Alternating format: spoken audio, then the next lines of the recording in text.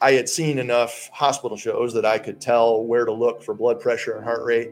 Everything was dropping precipitously. And the doctor went over to the bed very, very quickly. And he's like, I think this is it. So we all gathered around the bed, and I watched my cousin, my best friend, take her last breaths in this life. And whether you've been in that situation for somebody that you don't know, or whether it was a situation like mine, where it was someone who you cared more deeply for than anybody else that you've ever known in your life, that is going to shake you to your core. And it's going to shape you as far as the human being that you're going to be after that particular day. And I remember saying to myself in that moment, my cousin, she was a brilliant, brilliant person. She would have been an amazing person going on in life, but cancer took that away from her. So what I need to do is I need to do everything in my power to live my life in a way that honors her memory.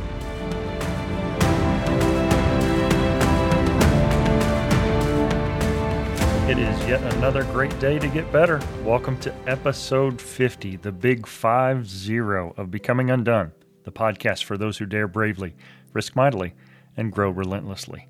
Join me, Toby Brooks, as I invite a new guest each week to examine how high achievers can transform from falling apart to falling into place. I'm thrilled to be here with you for a milestone episode. When I first set out on this journey to launch not just a podcast, but a movement to help people be inspired by the stories of those who've battled through tough seasons in life to find their way to success, the goal was 3 episodes a week and at least 150 episodes for the year. But life happened. I started a new degree, stresses and demands and other parts of my life ate away at not just my time, but my motivation. And if I get really honest, somewhere in the middle, I questioned if I had what it took to keep toiling down the sometimes lonely road of a person doing their best to build a show worth listening to. And so, in typical me fashion, even though episode 50 is cause for celebration, I find myself a little disappointed in not being where I said I'd initially be. Somehow I can easily find the ability to forgive others that fall short but give good effort, but I can't seem to be able to conjure the strength to do the same for me. At any rate, I am thrilled to bring you episode 50, which is significant for a number of reasons. First, this marks my second spouse duo, as I featured former elite gymnast Cara Fry in episode 2, followed by her husband and minor league baseball manager Mike Meyer in episode 5. Later, I featured Professor Julie Partridge in episode 34. And today I bring you her spouse, the tall one, Dr. Phil Anton, in episode 50, who, as luck would have it, wore number 50 back in the day. For renowned cancer rehabilitation researcher Dr. Phil Anton, it wasn't a well-marked path from growing up the middle son of 3 in Hastings, Michigan. It took time and exploration to find his purpose. The trauma of losing his cousin Julie to cancer when he was just 18 simmered in the background as he went away to college and pursued career. Initially majoring in computer science before switching to business and ultimately landing on physical education, he eventually enrolled in grad school with a desire to teach in college and to prove a friend wrong. With his master's degree in exercise science nearing completion, a PhD seemed a logical next step. And it wasn't until considering the possibility of a doctoral program at the University of Northern Colorado over a decade after Julie's death that it all finally clicked. And he realized that he could use his love for the benefits of exercise to serve and research ways to help others suffering from the disease. Since then, he's built one of the most recognized and respected cancer rehabilitation programs in the world. Hear Dr. Phil tell his story of introvert turned extrovert, of WWF-worthy basement cage matches between the 3 Anton brothers, of a summer spent exploring the back trails of Colorado with a buddy in a Jeep, and ultimately, of first finding, then living his purpose in episode 50, Uninhibited. This week, we are fortunate enough to have a good friend, a longtime colleague, and just all-around great guy. Phil Anton is an associate professor and the program director for exercise science at SIU Carbondale. He is the director of the Strong Survivors Exercise and Nutrition Program for cancer survivors and caregivers, and he also directs the SIUC Cancer Rehabilitation Laboratory. Dr. Phil, great to have you on the show. Thanks, my brother. How are you doing? Doing great. So you mark the second husband-wife duo that I've had, but I will say milestone here, you are episode 50. So whoa, big deal. Seriously. Well, that's funny because I do a little radio show with my buddy Bob, and we just did our 50th episode this past week. And guess what number I used to wear when I played basketball? Awesome. 50. Yep. Well, it's great to have you. It's been a long time coming. When I first conceived of this show, I thought of both you and Julie because I love your stories, love you as humans, and you're just a couple of the funniest people I've ever known. So not to put any pressure on you, but I'm really counting on your comedic delivery and timing tonight. So we always start at the beginning. Who did you want to be? What did you want to do growing up? All right. I had 3 goals. I had 3 possibilities that I wanted to achieve growing up. The first was I wanted to be an auto mechanic. And that got dashed relatively quickly when it was determined that I was not exactly mechanically inclined. Okay, so you got to be mechanically inclined to be an auto mechanic. So that one was dashed. The second was that I wanted to be a defensive end for the Detroit Lions. And I got the height for it. I am 6'5", but as far as the musculature and the athletic ability, that did not necessarily come into play for me. So my hero is Al Bubba Baker, old number 60 from the Silver Rush way back in the day in Lions history. But I didn't achieve that one. And then the third potential goal was I loved game shows when I was growing up. It was one of the best parts about being sick and staying home from school is that I got to watch game shows during the day. And my favorite game show host was Gene Rayburn of the Match Game because he was a taller guy. He had real slick looking hair. I think it was a hairpiece, but it was real slick looking. And he was just a smooth dude. And I thought, yeah, I could definitely do that. And never quite got there. But I did eventually become a college professor, which does allow me to sort of stand on stage periodically and achieve a little bit of that game show host role. Plus, whenever we review for exams, we always do our exam review challenge. And I play the host of the exam review, and they compete for extra credit points and have to answer questions relatable to the exercise science topics that we are covering. So I do get to play it there. And I actually have a set of microphones that have been made for me over the years that I actually hold. They don't actually work, but they help me to roll out that particular dream. If you haven't been lucky enough to have been a student in Phil's classroom, take a sec to at least picture it. Here's Dr. Anton, all 6'6" or more of him, wiry frame, professional charm. But he's not just this tall former basketball player teaching you about the primary metabolic pathways or the chronic responses to exercise. He's managed to parlay childhood dreams of being a game show host into a career as a caring, effective, and award-winning educator, complete with pretend microphones so students can play right along as they prepare for an upcoming test or project. In a word, Phil is fun. And fun teachers oftentimes make for the most effective teachers. Absolutely. Well, that's great. You are wearing what I guess could be described as strong survivor yellow, but it looks kind of maize. So you're a Michigan man through and through. Start at the beginning of your story, wherever that is for you. All right. So you mentioned Michigan. I did grow up in the great state of Michigan, and no self-respecting Michigander, when they're asked where they're from in the state of Michigan, the very first thing they do is they pop out their map of Michigan. So for those of you who are geographically challenged, Michigan is in the shape of a hand, or sometimes called the mitten of Michigan. And I grew up in a little town called Hastings, which is about a half hour south of Grand Rapids on the west side of the state. It's a town of about probably 7,000 to 8,000 people, depending on the year. Very much a small town, very homogenized type of population, homogenized type of growing up. But yeah, I grew up in that small town, and then spent all of my formative years there.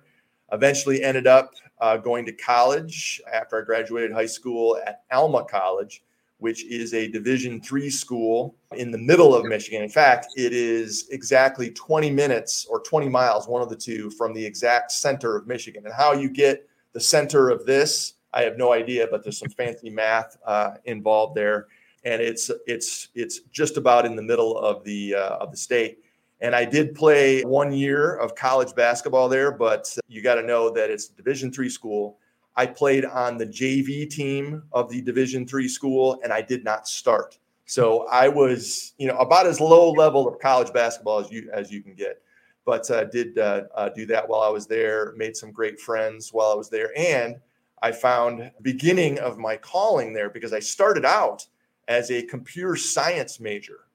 Because when I was a senior in high school, that was about the time that personal computers were really becoming a thing. I think out of the 200 that graduated from my high school class, maybe 2 families had a personal computer, Commodore 64s, I believe they were.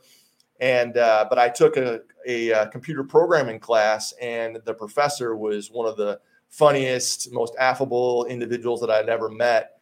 And I thought, yeah, computer science, this is the way of the future. Plus, I don't know if you remember this, Toby, but there was a show on TV called Whiz Kids. Mm-hmm. And it starred Matthew Laberturgo. I'm not sure. He's Albert from Little House on the Prairie.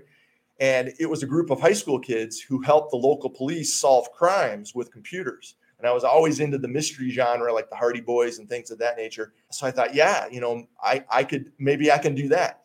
And then, I mentioned math earlier. I figured out pretty quickly that you have to take a lot of math to be a computer science major. And I barely survived math in high school. So that quickly was not necessarily what I wanted to do.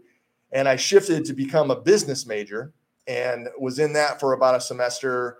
And I came home for that first summer, and my mom, just from having conversations with her, she knew that I was struggling to figure out what I was going to do as a career.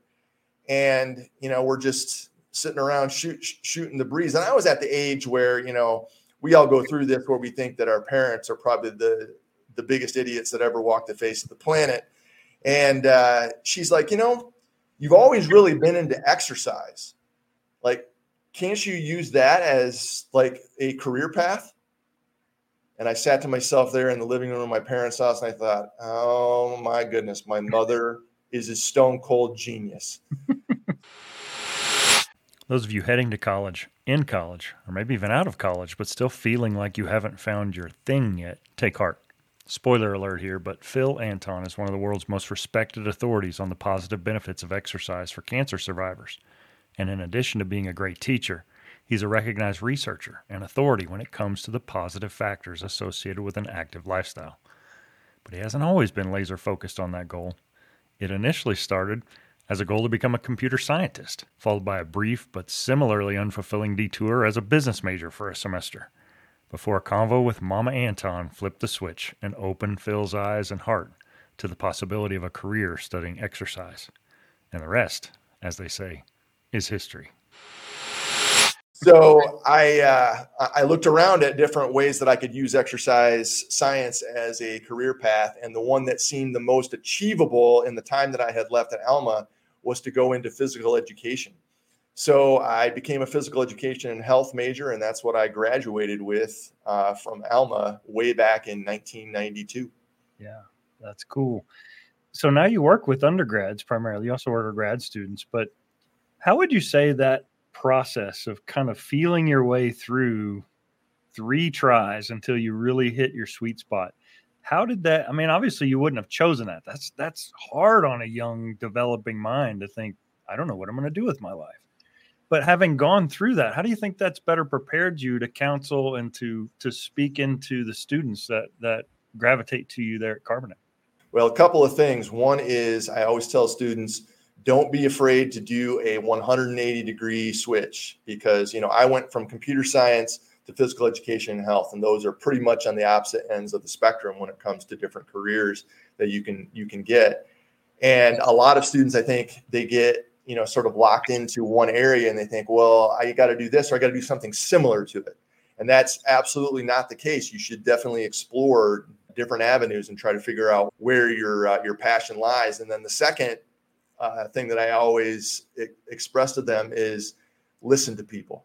Hey, don't try to solve things completely by yourself, because the inspiration and the direction that you might need to be a great professional and to be a highly functioning and satisfied professional may come from sources that you wouldn't necessarily have expected, because like I said, at the time, I did not have a super high opinion of my parents and their intelligence.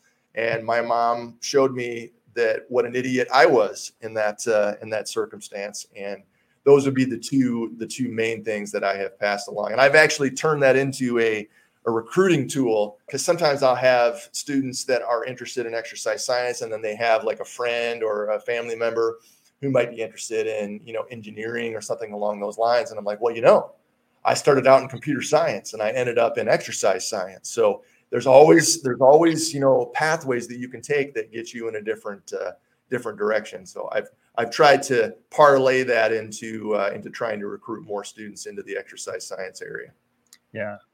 Now, growing up in Michigan, I know your background, but talk to me a little bit about home life for you and what mom and dad did and how that shaped who you were when you ended up on the doorstep at Alma. Well, I tell you what, I had the sort of a rare upbringing as far as upbringings go, because I was the son of a Lutheran minister he was a Lutheran minister for nearly 40 years. He's retired now. He still does, some fill-in work for different churches that need people to fill in for people who are sick or on vacation or when they're between pastors, that type of thing. But I spent a lot of time in the church growing up. And my parents were always the type that my dad was never a, fire and brimstone, pound the pulpit type of guy. He was the type that he led more by example. And he was able to take the stories of Scripture and the stories of Christianity and make them very personal for people. I've always said that he always did his best work when he was doing a funeral or he was doing a wedding, because he was able to make things very personal for the people that were involved in those situations. But he also did a great job when he did his sermon or homily or whatever you want to call it.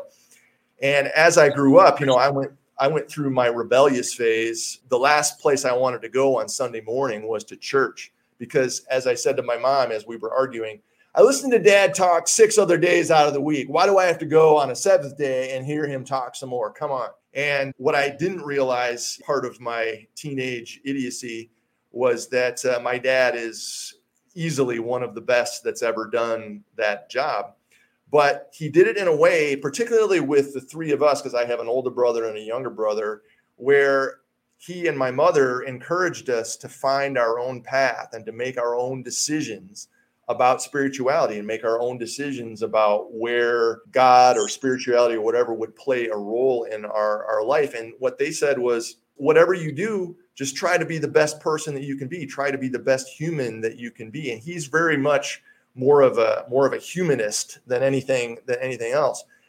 And so when I was moving through high school, of course, I was rebelling and not wanting to go to church. And then when I got to college, I actually tried out a couple of different churches in Alma, and realized very quickly that the ministers there didn't do it the same way my dad did it, didn't do it with the same aplomb that my father did.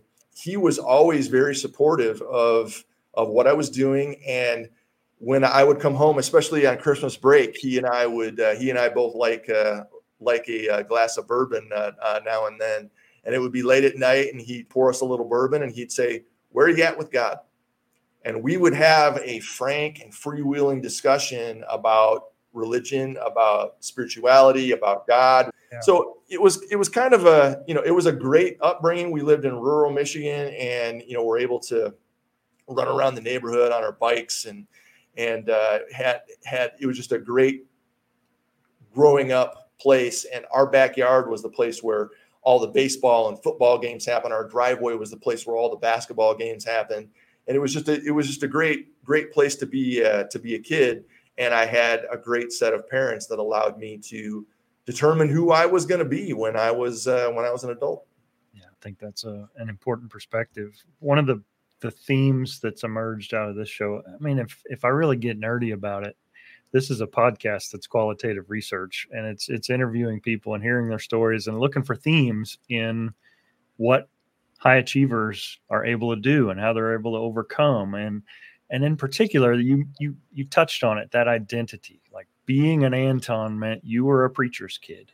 And being from that part of Michigan, Rust Belt, salt of the earth, the automotive industry, the blue collar work ethic that comes along with that upbringing. And then you throw athletics into the mix, where you're also a basketball player looking to pursue that as long and as best you can. How would you have defined your identity when you showed up at Alma College? Yeah, that's a great question, because I have a hard time convincing people these days that when I was in elementary school, middle school, and most of high school, that I was shy, that I was kind of a wallflower, that I was the type that, would occasionally go to high school dances because, I was on the basketball team, but I didn't have, a lot of girlfriends. I wasn't like a gregarious individual. At home, I was more of a cut up. I was more, as my mom would say, I was a ham, so to speak. But in public, I definitely didn't have that persona, so to speak. And the second half of my senior year, I started kind of coming out of my social shell a little bit. And then when I got to Alma, it was really, honestly, because it was a smaller school, basically about 2,000, 2,500 students, somewhere in there. It was like having a second high school, because everybody knew each other for the most part. And it was a smaller place. It was a smaller town. And it felt a lot like Hastings, my hometown where I grew up. And I think that helped to really ease that transition and help me to, again, come out of more of that social shell, where I was able to show off a little more personality. And I found that I was able to entertain people relatively easily. People appreciated my gawky, sort of awkward sense of humor and way of moving around. And I became a pretty famous dancer at Alma, and not because I could complete steps. I could not ballroom dance or jazz dance or salsa or whatever. It was because I was uninhibited. I would go wherever my arms and legs wanted me to go. And for the most part, when I would start dancing, there would be a circle that would form around me. And the circle had two purposes. One was because it was a spectator sport. People wanted to see the spectacle that was me dancing, and they wanted to stay the hell out of the way too, because they did not want to get hit by the arms and legs and elbows and knees that were flying around the room at that time. And that's actually one of the ironic parts about myself and my wife, Dr. Julie Partridge, is that when I first met her, she was teaching at a summer camp at the University of Northern Colorado, and she was teaching dance classes. So she can do swing, she can do salsa, she can ballroom, she can do all of that stuff. And that was one of the first agreements that we had to come to as a couple, was that we would slow dance together, but we would never fast dance together, because she couldn't do what I did and I couldn't do what she did. So we just had that, agreement. But I think that helped me to gain more confidence as a person, to be able to feel like I could be a presence in a room. And I think that, even though I didn't know it, I think that helped me to further myself down the road towards becoming the college professor that I am today. And obviously, I became a phys ed and health instructor first, did that for a couple of years. And I realized that I could probably do that for the entirety of my career and have a very happy career. But I also felt like I was limited a little bit as far as what I could do exercise science wise, because you're, as a phys ed teacher, you got a lot of extra responsibilities that are on you. And you don't have those other pathways that you can take. And really what you can teach to the students isn't as in depth as what you can do at the college level either. So, but I think, that started me down that road. And then Alma and beyond, I was able to kind of get down that road of being able to, have a sense of being like, all right, I can actually bring something more to the world than my height, being able to block out the sun for people or be able to reach stuff off of high shelves in grocery stores. I had more to offer than that. Well, I think we need to acknowledge the fact that as dyed-in-the-wool Gen Xers, we can always be thankful for the fact that there weren't cell phones recording like dance-offs and those types of things. So if there's video evidence of this, I'd love to see it. Yeah, there's a couple that are out there that haven't necessarily surfaced as of yet, but I'm sure they'll make their way to the top at some point. Yeah. Well, if you're like me, when you change into physical education, there's almost like a trepidation to sharing that with, there's a big difference between saying I'm a computer science major and I'm a phys ed major. Yep. And now we call it kinesiology. And people say, well, what's kinesiology? And there was a time in my life where I'd be like, well, it's PE, but it's not. It's different. Exercise science is not whistles and rolling the ball out. It's a different deal. And so later in your journey at Alma, you start to maybe come to the realization that this teaching thing might have some legs to it. Grad school starts to enter the equation. So talk me through that transition from undergrad to grad school. Absolutely. And that actually was a part of my transition out of Michigan, because of course I had, was born and raised there, went to college there. And I actually, the second year that I taught phys ed, I taught in my hometown. And I actually lived with my parents. And that would be another piece of advice I would give to students is, after you've been away at college, think very carefully about whether or not you move back in with your parents after that. Maybe you have to, maybe it's a necessity.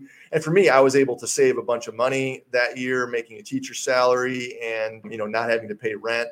But if I hadn't moved to Colorado the year after I spent with my parents, I'm not sure that my mom and I would be on speaking terms at this point, because one of us probably would have said, or both of us would have said something that we would have not been able to take back. But I had a friend who I was a fraternity brother with at Alma, and I actually knew him in high school. I didn't really know him personally, but he went to a rival high school called Delton. Actually played basketball against him a couple of times in high school, but we went to the same college. We're in the same fraternity. And he had moved out to Colorado that previous year. So the year that I was teaching in my hometown, he had moved to Colorado, and he moved out there with his cousin. And his cousin had gotten pretty homesick the first couple of months that he was there and ended up moving back to Michigan.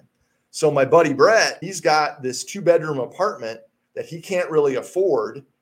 And so he knew that I was not happy living at home and maybe not happy with physical education as a career choice, looking at grad schools. We had talked about all that stuff. And he's like, you don't have a girlfriend right now. You should just move out here. Like, I had always had sort of this, I don't know if it was a secret desire or whatever to live in Colorado, because we went out there when I was younger.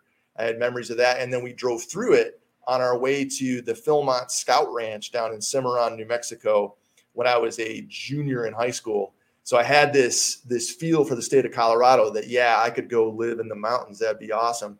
So in July of 1994, I packed up everything that I owned into my Chevy Lumina, and I drove out to Colorado, and I moved in with Brett.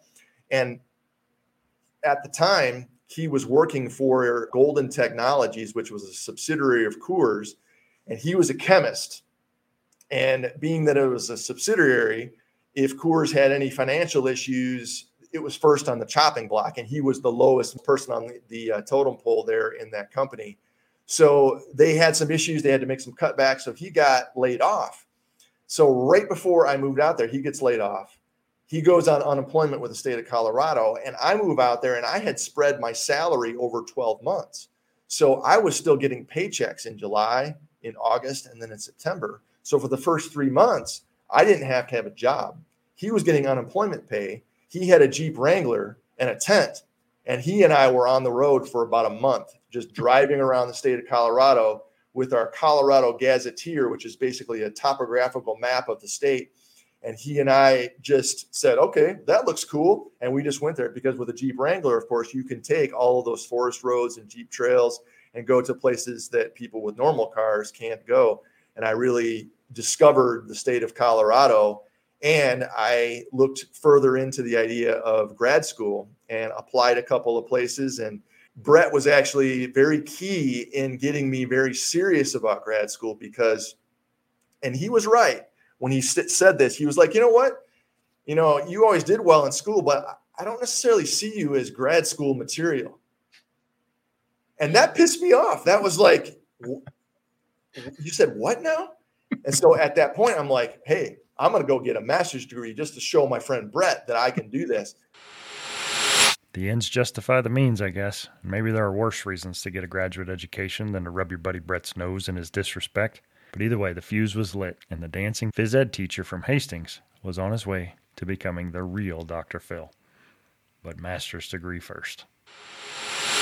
And so I applied at University of Colorado at Boulder, eventually got in there.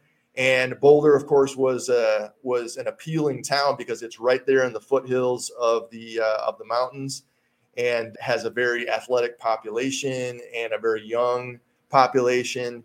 And it fit me very, very well. And so I lived in Denver for a couple of years and then moved up to Boulder as I was going to school there. And as I was getting close to being done, I was still thinking, okay, so physical education, that's not where I want to go. I've got this master's degree that I'm earning, but I still don't really know what I want to do with my life. Like I don't know what my career is going to be. And once again, Brett Engel, bless him. He says, you always talked about how you like the teaching part of teaching, about how, being a phys ed teacher, a lot of students looked at it as a glorified recess period, and you needed to do a lot of discipline type of thing. And he said, you can, with a master's degree, you can teach at the college level. And I hadn't ever even considered at that point being a college professor. And I thought, I kind of came out of my shell as a college student. Maybe I would fit very well with that population. So I started looking into it and discovered that, yeah, you can teach with a master's degree, but if you really want to move up the chain as far as academics goes, having a doctoral degree is the way to go. And so that was kind of the next step that I got to. Mm-hmm. So in completing that master's degree, probably the biggest thing that grad school taught me is just being consistent. And it's not something you can do in a day. It is not an insurmountable academic task as much as it is an organizational task for many. And a PhD is kind of more of the same. It's depth, it's deep, but not necessarily breadth. Yeah. And so in looking at doctoral programs, what were the things you were looking for in making that transition from your first grad experience to your second? Well, I looked at a number of different exercise science programs around the country and applied it in a few different places. It even went on a visit to University of Georgia because Athens was a cool town and they had a very good program there. But at that point, I had lived in Colorado for about 5 years, maybe between 5 and 6, and I wasn't quite ready to leave the state. And then also, very importantly, if I was going to be a college professor, I wanted to be a college professor who could actually teach. Because by that time, as an undergrad and a master's student, I had way too many classes with professors who were brilliant people, but who couldn't make what was in their brain come out of their mouth in anything resembling a coherent fashion or make sense to anybody besides themselves and a very small fraction of the population. So I did not want to be that type of professor that students dreaded getting because they were just impossible. So as I'm looking around, I started to hear inklings about University of Northern Colorado, and they were known as the normal school in Colorado, which the normal school in any state is the one that has the most educational basis to it. And I began to hear from various people that they had a reputation for turning out PhDs who could teach. And I thought, I'm not quite ready to leave Colorado yet. And Greeley was actually a bigger town than Boulder population-wise, but it felt like a smaller town, which was more along the lines of where I wanted to go. And they had that reputation for turning out PhDs who could teach. And so I applied there. And as it turned out, their program would have suited me fine regardless of who I met when I was there. But I found my purpose for living at the University of Northern Colorado, and it was a total stroke of luck. That's a great perspective for sure. Up to this point, I mean, yeah, you've had to change majors and, maybe the basketball career didn't go as planned. But the theme in this show that I really want to zero in on is failure and setback and adversity. At this point in your life, what would you say was your biggest failure as you showed up to start on that PhD? And what do you think taught you that success wouldn't have? In my head, I was 28, 29 years old, and I hadn't figured out what I was going to do. That was, to me, my biggest failure, that I hadn't figured out where I was going to go as a professional. I hadn't established myself. I had a heck of a lot of fun along the way, but I hadn't really established myself as a professional person. And, I looked at lots of my friends. I looked at, family members who had decided what they were going to be early on in their lives. And I thought, man, I was still, kind of living paycheck to paycheck, living the student life. And I'm like, wow, I mean, I need a way that I can go. And, that conversation I had with Brett about teaching at the college level was kind of like, yeah, maybe that could be it. And at Northern Colorado, I did meet Dr. Julie Partridge. She was not Dr. Julie Partridge yet at that time, but she and I were both not in the same academic program, but in the same school there at Northern Colorado. And we became, a couple and eventually got married while living out there. That's the sweetest thing I've ever heard you say, Phil. That's fantastic. But I also found my second purpose for living, and that was the area of cancer rehabilitation. And that one was, I was not searching for it.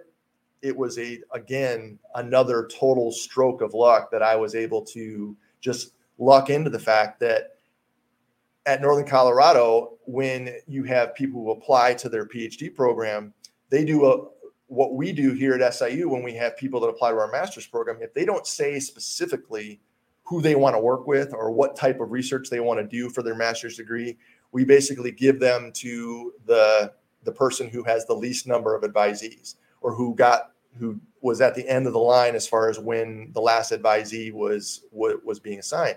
And that's what happened to me. I was assigned to Dr. Carolyn Dennehy, and I didn't know anything about her. I just knew that she was going to be my advisor. And so we set up a time for me to come up to Greeley and meet with her. And we're sitting there in her office, and we're kind of, shooting the breeze. And immediately she impresses me as someone who I want to emulate. Just a great personality, clearly was great in the classroom, also had a solid research base. She was into muscle physiology, which really wasn't necessarily what I wanted to do. But she was just, I could tell she was going to be a great person to work with. And we're sitting there, and the topic of, okay, well, what do you want to do research wise comes up. I said, well, I did some cardiovascular research at CU Boulder. And, I enjoyed working with an older population because that's who we worked with. And, I was kind of hemming and hawing.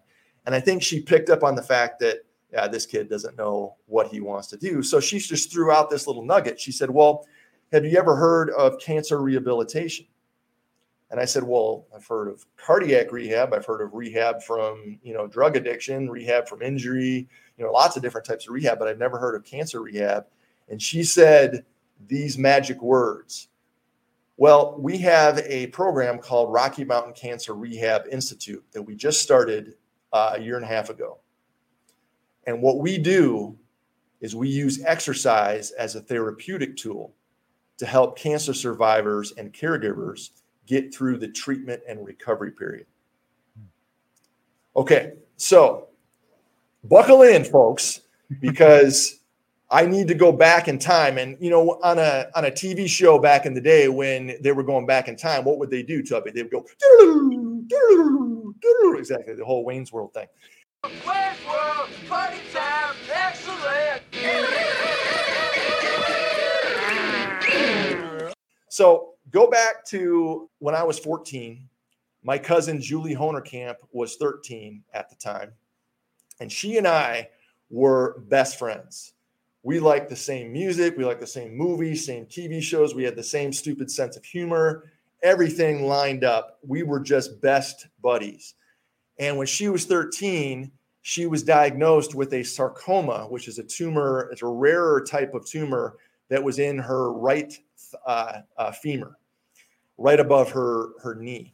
And so they went to all sorts of specialists, and they determined that the best thing for her in that situation, because of the situation of the way where the tumor was situated, was that she was going to need to have an amputation.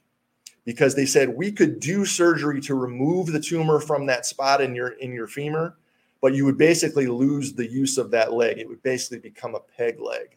So the better thing for you would be to do this amputation. It's going to be a difficult process, but you would get a prosthetic limb and you would be able to have a normal life, and we'd be able to remove the entirety of that tumor and hopefully get that cancer out of the body. So that's what they decided to do. And she had that amputation. And for about a year and a half, everything looked pretty good. She kind of returned to her normal life, went back to school, got a prosthetic limb, learned how to use that. She couldn't do a lot of the things that she was doing before physically, but she was able to do most everything. And about a year and a half after that surgery, she, of course, had all sorts of scans that were done of different areas to make sure that there wasn't a metastasis that had occurred. And they found a spot in one of her lungs. And that started a cancer odyssey for her that went from her lungs to her kidney and eventually to her brain. She had, I believe, 9 different surgeries to remove tumors from her lungs. She lost one of her kidneys at one point. And then eventually the last place that it showed up was in her brain. And it was about a 5-year period of time that she battled cancer. And she, of course, went through countless rounds of radiation, chemotherapy, all sorts of different treatments that, have nasty side effects. And we didn't live in the same place because I was in Michigan and she was in Chicago, in a suburb called Barrington outside the city. But we were in touch, not every single day, but almost every single day, either by phone. We wrote each other letters, and we kind of grew up together during her cancer battle. And I still remember the day that we were visiting her. This was when I was 18, she was 17. She had been battling this thing for 4 years, and we had been watching a movie at their house, and the movie got over. And we just started kind of talking, and all of a sudden she said, I've been battling this thing for 4 years, and I want to keep on battling this. But if cancer is going to take me, I'm ready to die. And I remember in that moment thinking, I'm only 18. She's only 17. How is a 17-year-old coming up with the bravery, the cojones to be able to say, I'm ready to die? It still, to this day, is the bravest thing I've ever heard anybody say. And so that launched us into this whole discussion about death and dying and so on and so forth. And it really kind of took our friendship and our cousinship to the next level, so to speak. And she passed away a year later. And I had obviously started school at Alma at that point. So I'm living in Alma, and my mom had made many, many trips to Chicago to help her sister, because her sister, my Aunt Judy, was Julie's primary caregiver during that time. And my mom would go down there to help her. And I knew she wasn't doing well. She had to go back into the hospital. And I found out from my mom that she had slipped into a coma. And they were hoping to bring her out of it, but it wasn't looking good. And I got a phone call from my mom that I had been dreading since the moment that cancer first came into our vocabulary as a family. And that was, it's looking like it's getting close to the end here. And she said, I know you've said you want to be with her at the end. So if you want to be here, you better go right now.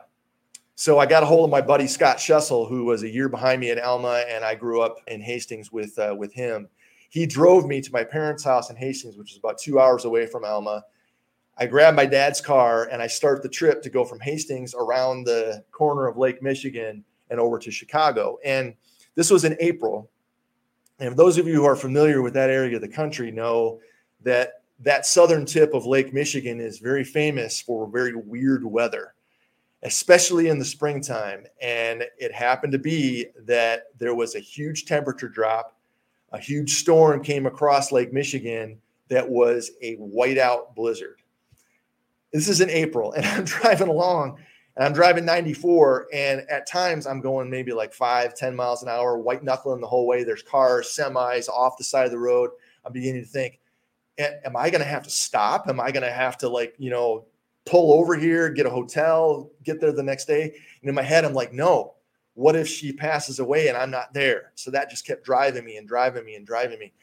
And finally, what was supposed to be usually about a 3.5 to 4 hour trip, depending on traffic from my parents' house, ended up being a 9 to 10 hour trip. I finally got to downtown Chicago, which is where the hospital was, where she was. And this, of course, was the days before GPS. And I got there at like 1 a.m. So it's like, nothing is open. And it's like, I'm trying to find this place. My dad had kind of given me some directions. And I finally found the hospital, found the parking garage, and I go running in to the information desk.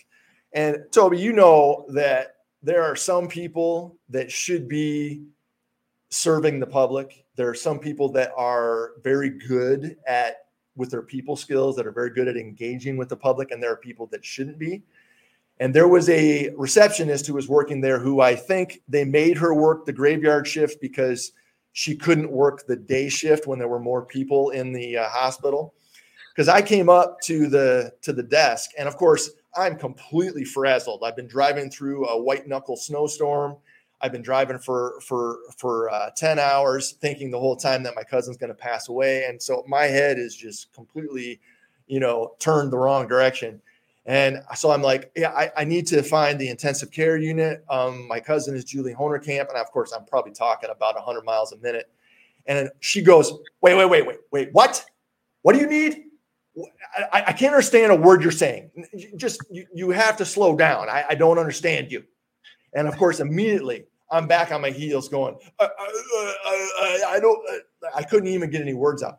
Luckily, there was a nurse that was walking behind the desk at that time. She recognized what was going on, and she steps over and she goes, Gladys, what's happening here? She goes, I don't know. This guy needs to find something. I can't understand him. I don't know what's happening. And this nurse, whose name I never got, she leans across the desk and she goes, honey, what do you need? And I said, and immediately, I calmed down. I'm like, okay, Julie Honerkamp is my cousin. She's in intensive care. I need to get there as quickly as possible. She's dying. And she goes, honey, follow me. And she took me, I don't even remember what hospital this was, but she took me on this route through the hospital. I swear we went through the cafeteria, we went through the morgue, we went through up and down staircases, up and down elevators, but we made it to my cousin's room in like 5 minutes.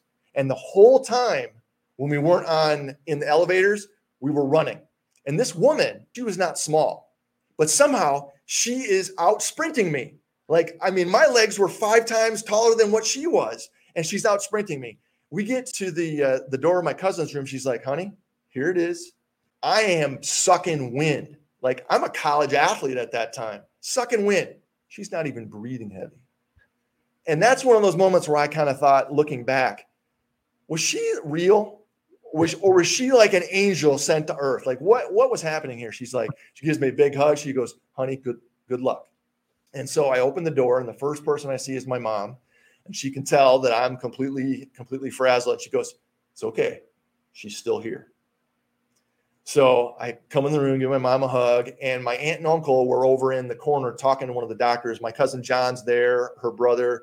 He gives me a hug, and then I go over to her bed. And she, of course, is hooked up to all sorts of machines that are helping her breathe and helping her stay alive. And I basically said my goodbyes to her. And what I didn't know was that my aunt and uncle were in the corner talking to the doctor about whether or not they should just take her off life support because There was no brain activity. There was, she was just being kept alive by the machines at that point. And so I stepped away from the bed and I went over and I hugged my mom, started crying my eyes out. And all of a sudden, all the machines that she was hooked up to started making noise. And I turned around, and of course I had seen enough hospital shows that I could tell where to look for blood pressure and heart rate. Everything was dropping precipitously. And the doctor went over to the bed very, very quickly, and he's like, I think this is it. And so we all gathered around the bed, and I watched my cousin, my best friend, take her last breaths in this life. And whether you've been in that situation for somebody that you don't know, or whether it was a situation like mine, where it was someone who you cared more deeply for than anybody else that you've ever known in your life, that is going to shake you to your core, and it's going to shape you as far as the human being that you're going to be after that particular day. And I remember saying to myself in that moment, my cousin, she was a brilliant, brilliant person. She would have been an amazing person going on in life, but cancer took that away from her. So what I need to do is I need to do everything in my power to live my life in a way that honors her memory and helps people that are in the same situation that she was in. So in the time since then, I had participated in like Race for the Cure and Relay for Life, programs like that help to fund cancer research. But I never really felt like I was doing enough. So if we go, or I guess you go in the other direction, coming back in time, right? So we come back to me sitting in Dr. Dennehy's office. And she says, we use exercise as a therapeutic tool to help cancer survivors and caregivers get through the treatment and recovery period. And she still laughs at me about this to this day, because she said, as soon as she said that, I went like this. I was just staring at her, mouth breathing. And I sat that way for about 20 seconds. And she thought, something wrong with this guy? Is he like having a stroke? Like what is going on? And she was just about to say, are you okay? And all she got out was, are you? And I said, that's it. That's what I want to do. Because in that moment, I remember all of these things about my upbringing and about my cousin, our friendship, her battle. And I think, here is a way that I can use exercise, something that I truly love, to help people that are going through a lot of the same crap that she went through in the 5-year struggle that she had with cancer. It was one of those light bulb moments where all the light bulbs in the world are on, or the universe is functioning perfectly. All the planets are aligned. It was that aha moment of, oh my goodness, this is what I was put on this earth to do. Yeah. And after that, I of course I told, because Dr. Dennehy had no idea what I was thinking. And so I went through that whole story that I just told you guys. And by the end of it, I was just a mess, a pool of tears, just bawling my eyes out. And she, of course, reached across the table with some Kleenex, and, I'm dabbing my eyes. And Dr. Dennehy is one of the funniest people I've ever met. And she had the ability to be able to say things that were the perfect thing to say in that situation. And she sort of settles back in her chair and she steeples her hands underneath her chin, kind of in the classic professorial manner. She goes, well, Phil, you know what? I think cancer rehab is going to be a good fit for you. And immediately, through my tears, through my emotion, I recognize game. Like, she's clowning me here. And I'm like, I had so much appreciation for the fact that she knew what I needed to hear was, sort of like, a bit of sarcasm. And like, I immediately started laughing, she starts laughing, and we started talking about cancer rehab. I got to go through one of the first classes of trainees for Rocky Mountain Cancer Rehab, learned all about cancer treatment, how to use exercise as a therapeutic tool. And then when it came time to move here to Carbondale, I was at the point where I was getting ready to collect data for my dissertation, which was activities of daily living in cancer survivors who were going through treatment and how exercise might be used to help them maintain that performance. And when I got here to SIU, got here to Carbondale, no one else was doing anything cancer rehab wise. So I was able to helped start the Strong Survivors program, which wasn't called that initially, but it was basically what I was doing at SIU plus Southern Illinois Healthcare, which is the biggest healthcare provider here in the region. They had written for a grant to the Livestrong Foundation to fund a cancer exercise program. And then John A. Logan College, the local community college, they were looking for a program to run out there for cancer survivors, because two of the guys out there, Jerry Bechtel and Chris Jorgantis, had actually been out to northern Colorado to visit Rocky Mountain Cancer Rehab to learn all about what they did, because they wanted to bring that to Southern Illinois. So I got in with the right people at the right time. And through that three-way collaboration, we were able to start the Strong Survivors program in 2005. And we've been doing it here at SIU and out at the community college ever since. And it's been, like I said, it's become, besides the marriage to my wife, Julie, is my reason for living, is my special purpose, as Navin R. Johnson said in a totally different context in the movie The Jerk.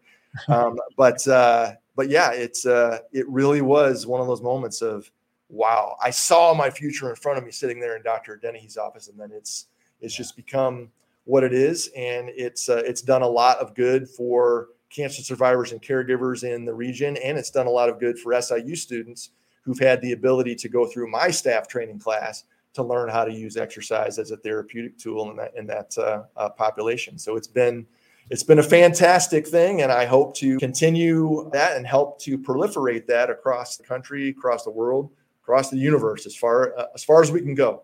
Yeah, even the vernacular of it's changed over the years. Hearing someone talk about cancer survivors was very different. Cancer patients. The outlook was never good. It was always grim. My grandfather passed away from cancer, and it wasn't a question of whether or not he was going to survive. It was a question of when's he going to die. Yeah. And usually alone, usually in home care, isolated. But your work has shined a spotlight on the social impact, not just of the physical benefits of exercise, but how people with this shared trauma can bind together. They can also be bound to caregivers, and the result far outweighs any individual efforts. If they were exercising in their garage alone, they don't have the same outcomes as they have when they bond together. So talk to us a little bit about the social aspect, not just the physical aspect of the work that you do. Well, I tell you what, I'll start with a sort of an example of the type of relationship that develops between the students who are the staff members and the participants who are community people. I like to say that we have a lot of adopted nieces, nephews, and grandkids, and conversely, a lot of adopted aunts, uncles, and grandparents that come out of this program, because that's the type of relationship that develops there. And I've had lots of students who have told me how having Strong Survivors on their resume helped them professionally. The training that they got helped them professionally. But when I talk to them years down the road, that's not really what they're focused on. They're always asking, well, how's so-and-so doing? I haven't talked to her in a while, because that's the crux of their experience. And Dr. Partridge and I go to every graduation ceremony, both in the winter and in the spring. And invariably, there's always going to be some Strong Survivor staff members that will be going through the line. And, I'm not like you. I'm not supposed to have favorites amongst my students, but I will confess here on your show that my Strong Survivor staff members are among my favorite students. But they come through the line, and their name is announced, and you hear their family going crazy. And it's a very proud moment for me. But in many cases, I'll look up in the second deck of the Banterra Center where the SIU basketball teams play, and I'll see one person standing up there applauding, graduation gift underneath their arm. And I'll kind of look up like, that's Jim. Emily, who just graduated, she was his Strong Survivor staff member while she was in school. And in many cases, people like Jim have, even though they're a member of the Southern Illinois community, they often don't have any connection to SIU. Hey, they're not an employee. They're not a former employee. They didn't go to school here. They don't have kids or grandkids that fit any of those descriptions. They don't go to sporting events. They don't go to plays or orchestra or movies or whatever, anything that the university puts on. The only connection that they have is to this program.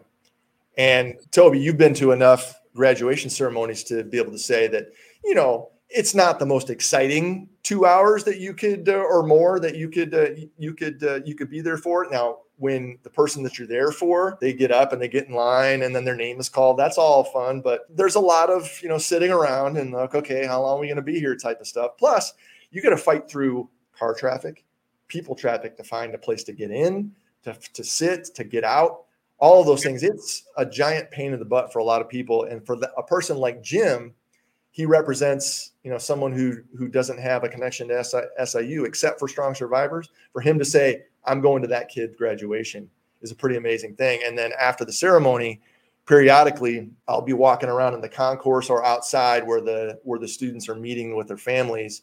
And I'll see strong survivors participants getting pulled into family photos. When that happens, this guy has got to find some of Dr. Dennehy's Kleenex and find himself a nice quiet corner to have a healthy, happy cry, because that's kind of a great capstone on the whole experience. And that really says everything that you can say about the relationship and about the positive impact that we've been able to have as a program at SIU. Yeah, that's a pinnacle moment for sure. So you graduate with a PhD, spend your career working with cancer survivors and also college students. What do you think being immersed in that environment, being surrounded by people who are overcoming, like every day is an overcoming moment for a patient in the Strong Survivors program? What has that experience taught you that just being a college professor wouldn't have taught you? Well, I think that one of the main things is that you get to see life from a different perspective. And I obviously had some of that perspective because of going through my cousin's situation, but continuing to have those experiences where you are working with people who are struggling through one of the toughest things that a human being can struggle through.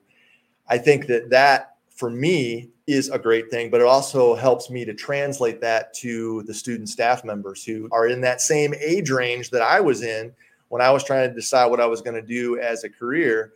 And it really helps them to gain a perspective on what other people are going through and be able to look outside themselves, outside their own selfish needs, to be able to say, you know what, let's do what we can do to help these people to maintain or improve their quality of life while they're going through this often nasty experience. And I think that is one of the things that is truly unique about what students who go through the Strong Survivor staff training and then eventually work with participants are able to gain. And maybe there would be other experiences out there that would allow them that type of thing, but they really become a part of that cancer survivor or caregiver's medical team and really become a part of their family. And it just gives them that perspective that they probably wouldn't have if they hadn't had that experience. For sure. Our used to be president, now TTU system chancellor, came from the Cooper Institute. So he's an exercises medicine guy. And I've heard him talk several times to university as well as outside as well. And he would say something along the lines of, if I could give you a pill that could cure insomnia, enhance your productivity, boost your sex life, improve your self-esteem, like he rattles off this list, would you take it? And inevitably, raise your hand if you'd take that drug. And everybody does. And he says, exercise is that drug. Yeah. And I think recognizing that exercise is medicine, and it's not just a physical medicine. It's not a pharmacological agent. It's a psychological agent as well.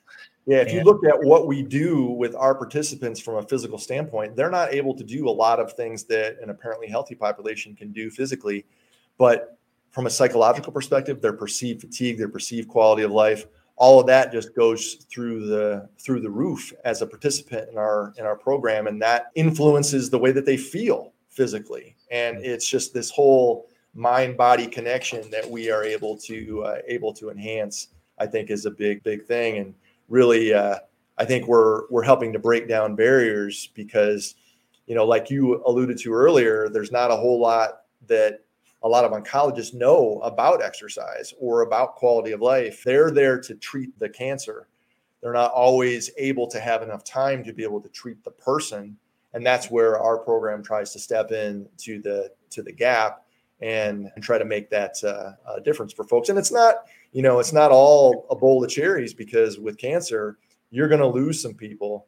And just this past year, we said goodbye to 3 of the stalwarts of strong survivors. That's one of the things I tell the students about during the staff training is you have to be able to, number one, while you're in sessions with these folks, sometimes you have to put on your amateur psychiatrist or psychologist hat, because they're going to ask you or talk to you about things that might be uncomfortable. And you may have to do your best to try to assist them through that. And then you might end up losing some of those people. And it's just what you sign on for. Luckily, I've been fortunate enough to have the students that have volunteered for the program be the students that are pretty well suited for that type of thing, with a few obvious exceptions here and there. But for the most part, I've been very lucky as far as the students that have become a part of the Strong Survivor staff. Yeah. Well, it's been fantastic to watch you grow and to watch the program literally start from nothing into what it is today. It's definitely impactful for the university, the community, beyond the community, all the way out to John A., Carterville. I mean, it's spread to the entire region. What advice would you give younger you now that you've been down this path? You've taken this route, and it's shaped you as a professor, as a man, as a husband, as an expert in your field. Well, I tell you what, number one, I think I said this a while back, is listen to people. Okay, listen to your friends, listen to your parents, listen to mentors that you might have. Seek out guidance. Don't try to do everything by yourself. So I've covered that ground, but also, even if you haven't figured out what you're meant to do, even if you never have the light bulb moment like I had in Dr. Dennehy's office, don't despair. Because I was 29 going on 30 when I had that experience. And for a lot of people, that's a 30-year life that's already been lived, and you haven't figured out what you're going to do with your life yet. Don't despair, because a lot of amazing things can happen, especially when you're not necessarily looking for it. We've been rewatching the show Lost. And one of the things that John Locke says is one of the best ways to find something you're looking for is to stop looking for it. And there's a lot of truth to that. And I am living proof of that type of thing. You can't be apathetic. You have to still be trying to make your way as best you can, but try not to despair, because the answers are out there, the avenues are out there, and you'll get there eventually. Yeah. Well, I can honestly say I've asked this question of most of my guests. I've never had as much trepidation in asking it as I do right now, because your knowledge of pop culture is second to none. But I love music and the emotion that it can represent. What song would you pick as the soundtrack to the montage of your life, and why? Obviously, there is a gamut of musical selections that I could go with. But the song that's always meant the most to me, or at least since I think 1986 was the first time that I heard it. It's a song by my favorite band of all time, U2, and it's a song from their album, The Unforgettable Fire, called Bad. And it's the live version of that, because the version that's on the studio album is great, but they take it to the next level live. And that song is it's got everything, because it's got subtlety, it's got bombastic emotion. It goes from being very, very quiet to being just a freight train yowl at the end. It's just, as Larry Mullen Jr. once said in Rattle and Hum, it's a musical journey. And that really, I think, would be the soundtrack that I'd want to hear. That's awesome. So I put these together into a Spotify playlist for all my guests, so that we've got kind of a musical compilation of what they picked. Awesome. Last one. It's been a great career. There's certainly a lot left ahead, but what for Dr. Phil Anton remains undone? Well, I think we've done a lot of great things with this program, but I think that we can do more from the perspective of outreach, as far as connecting what we do with more and more areas around the region, allowing or having more places where people can access the program that are easier to get to, because for a lot of people, getting to Carbondale, getting to campus, or getting over to John A. Logan is not an easy thing. So trying to ease the access of it as much as possible.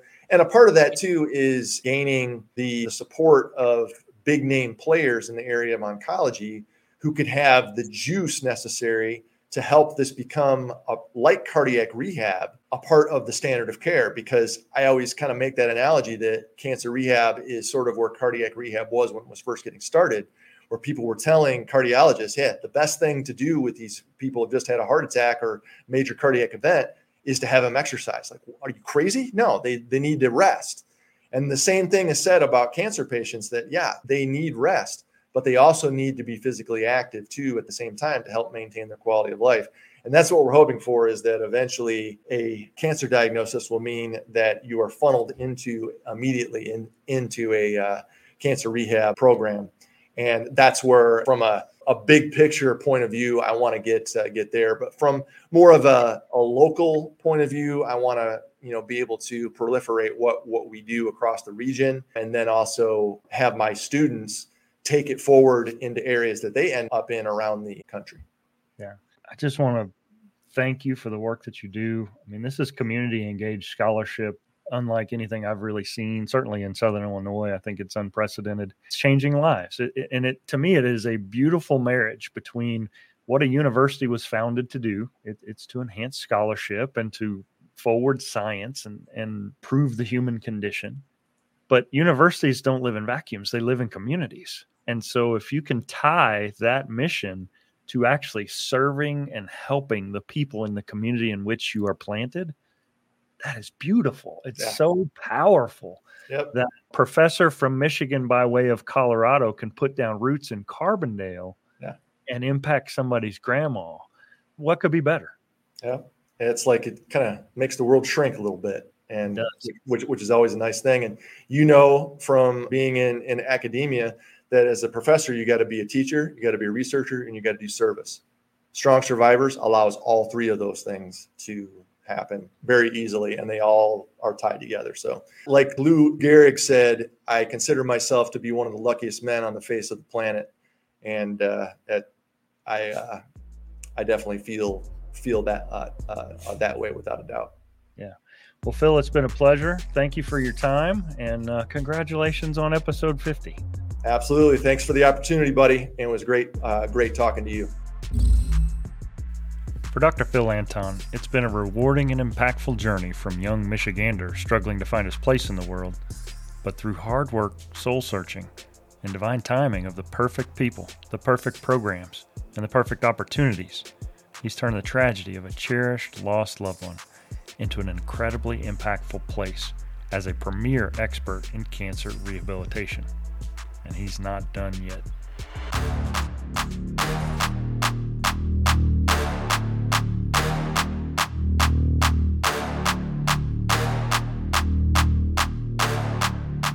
For more info on today's episode, be sure to check it out on the web. Simply go to undonepodcast.com/EP50 to see the notes, links, and images related to today's guest, Phil Anton.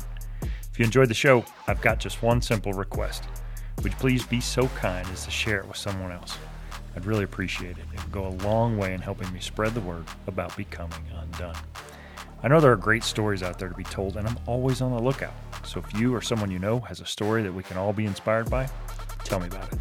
Surf on over to undonepodcast.com, click that connect tab in the top menu, and drop me a note. Coming up, I've got Dr. Garfield Bright, one of the original members of the iconic and award-winning 90s R&B quartet Shy. Fitness business legend Pat Rigsby drops in. And then I've got the incredible story of Shelby Perry, CEO and founder of Adhesive, a nonprofit created to help those who have suffered from the loss of an eye. So stay tuned. This and more coming up on Becoming Undone. Becoming Undone is a NitroHype creative production written and produced by me, Toby Brooks. If you or someone you know have the story of resilience and victory to share for Becoming Undone, contact me at undonepodcast.com. Follow the show on Facebook, Instagram, and LinkedIn at Becoming Undone Pod, and follow me at Toby J. Brooks on Twitter or X, Instagram, and TikTok. Listen, subscribe, and leave us a review at Apple Podcasts, Spotify, iHeartRadio, or wherever you get your podcasts. Till next time, everybody, keep getting better.